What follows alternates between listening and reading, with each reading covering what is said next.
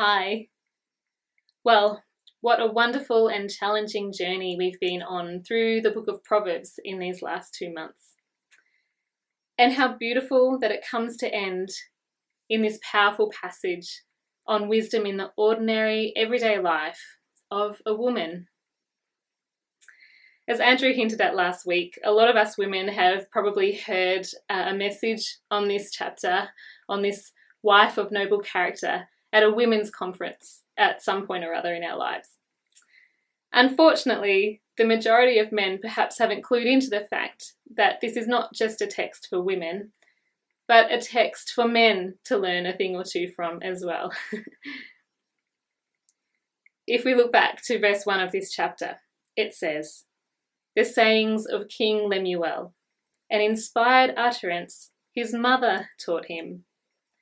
In other words, these words are the words of a woman, which are intended to be applied firstly to and by men. I wonder whether the speakers at those women's conferences realise this. So this is not just a passage for women. And I think it is fair not only to say a wife of noble character who can find, but to also ask the unspoken, inferring question, a man of noble character who can find. Because if you desire a partner that's this awesome, you're going to need to aspire to and work towards such awesomeness in yourself, in your own life. Remember as well, all throughout Proverbs, wisdom is personified in the feminine, as a woman.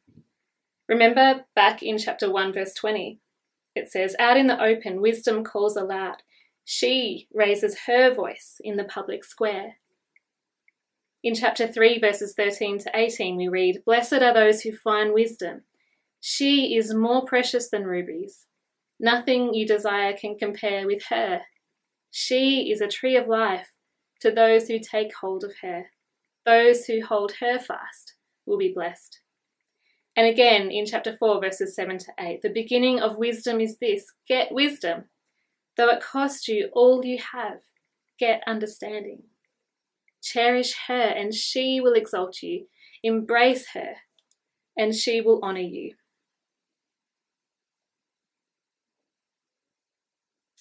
So this chapter bookends this collection of wise sayings by tying back to Lady Wisdom, who we were introduced to at the start. So what I want to say from the outset is that Proverbs 31 isn't about how to be a virtuous woman or a good wife. It's not teaching a normative model of external occupation. So it's not telling you to go and select wool and flax to be able to make your own fabrics, to be able to make your own clothes. It's not normative. And Proverbs 31 isn't about intimidating women by this model of hardcore, godly femininity. But actually, it's about wisdom in the ordinary, everyday life. It's raw, down-to-earth wisdom.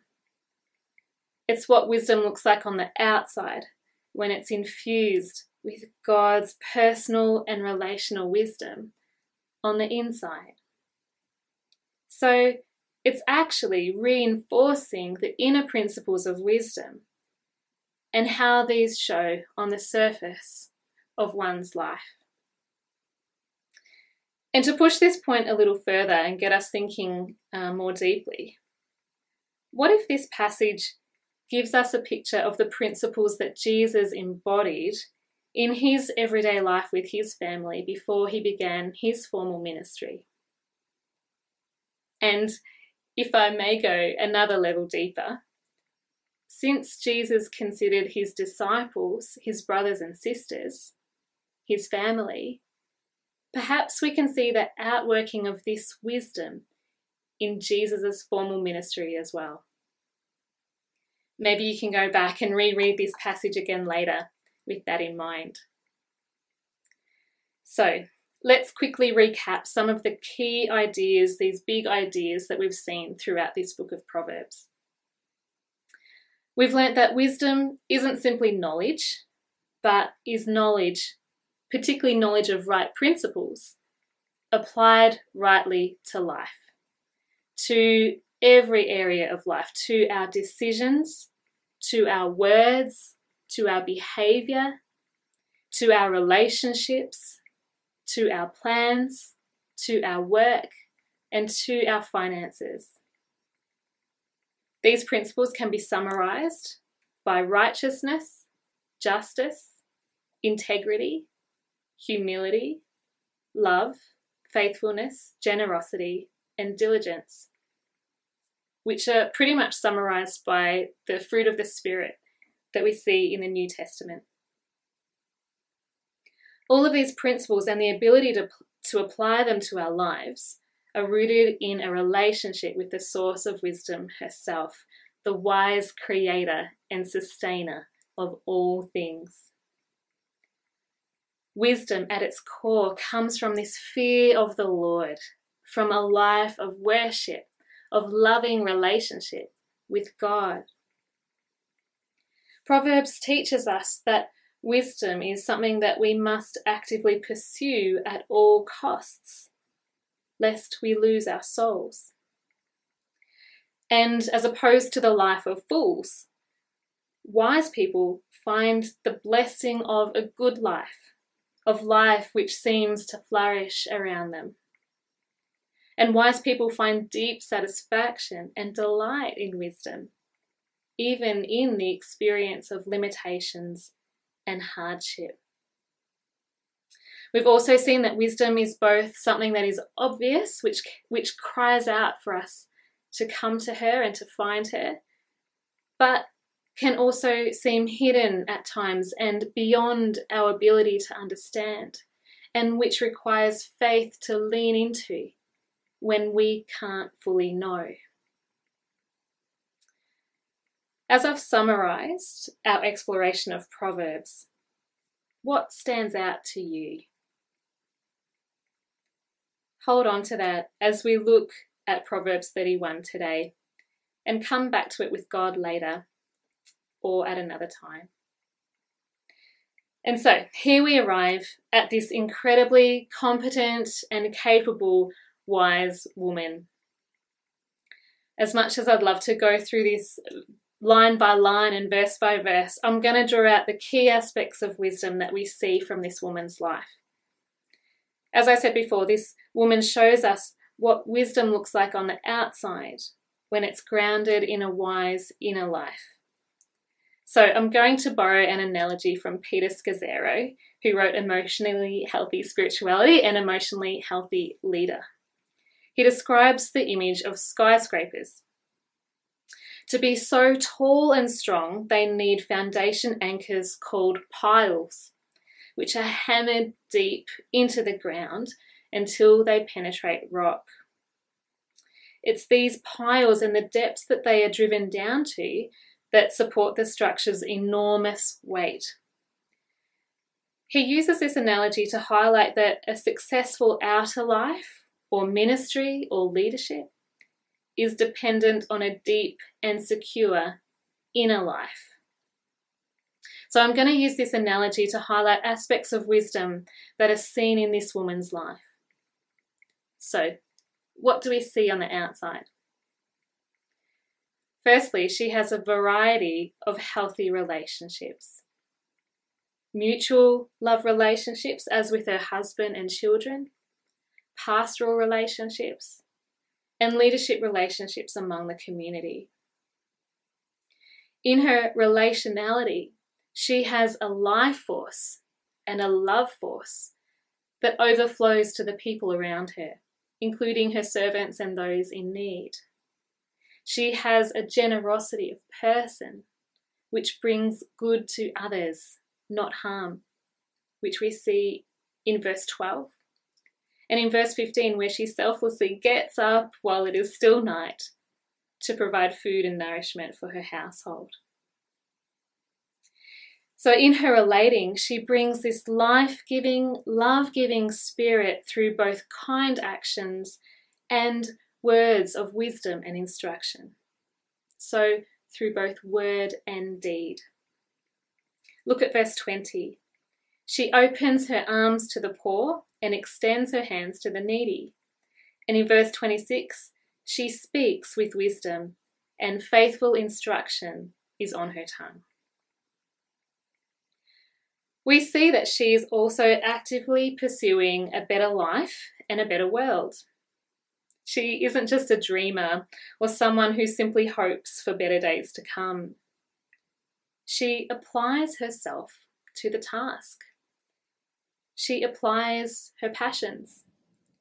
She pursues her vision. She thinks, she considers, plans, and actively works toward her vision of a better world. Look at verses 16 to 18. She considers a field and buys it. Out of her earnings, she plants a vineyard. She sets about her work vigorously. Her arms are strong for her tasks. She sees that her trading is profitable, and her lamp does not go out at night. And in verse 27 it tells us, she watches over the affairs of her household and does not eat the bread of idleness.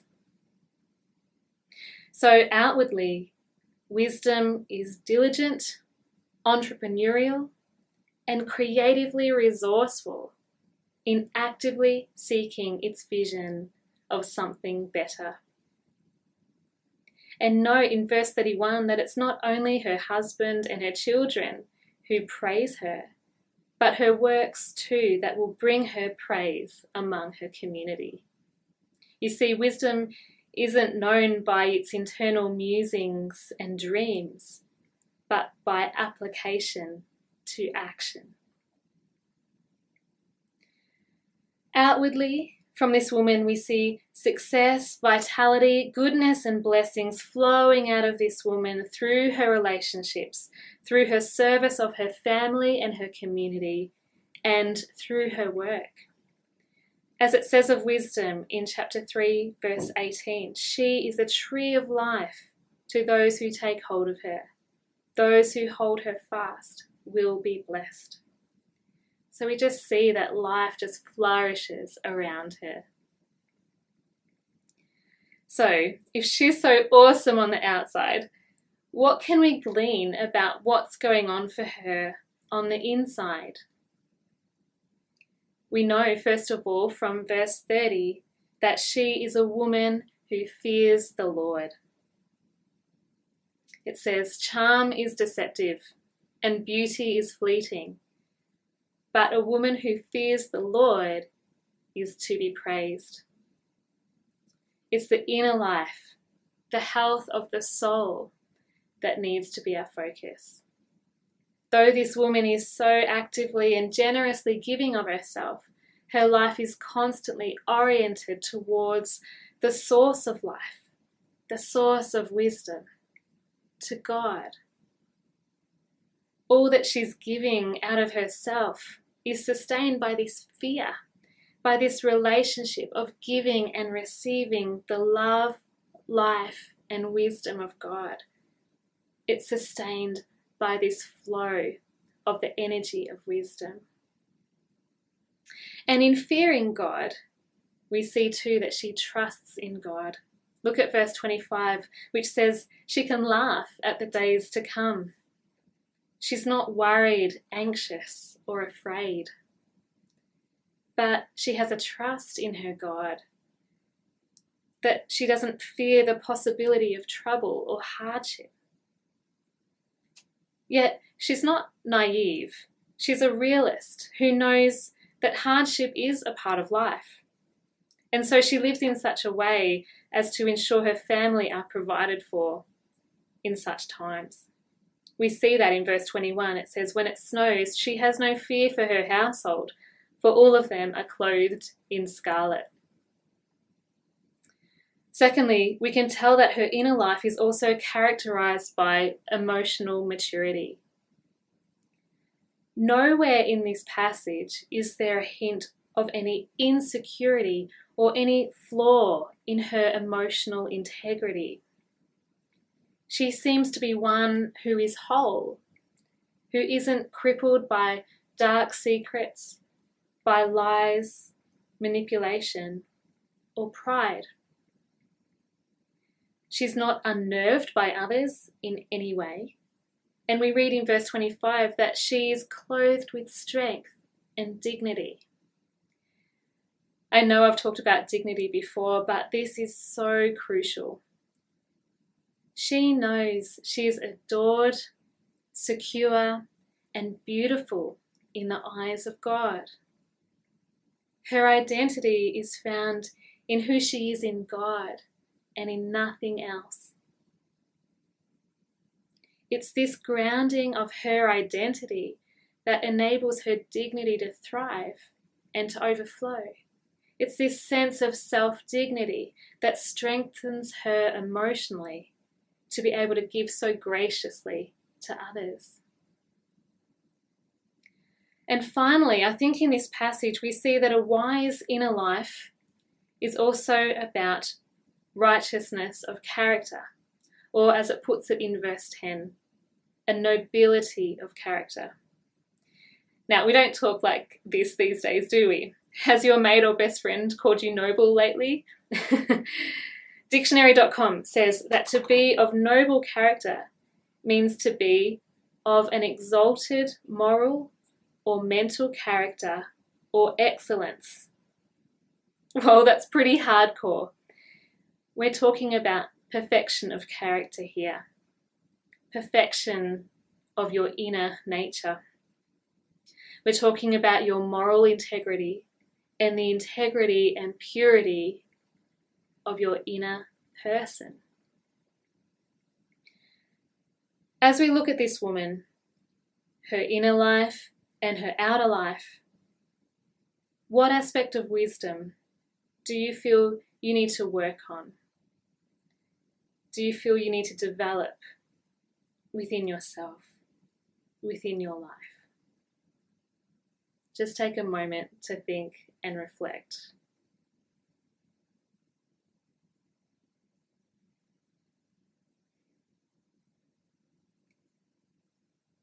Perhaps after all this, after all these proverbs, the question is still meant to stand.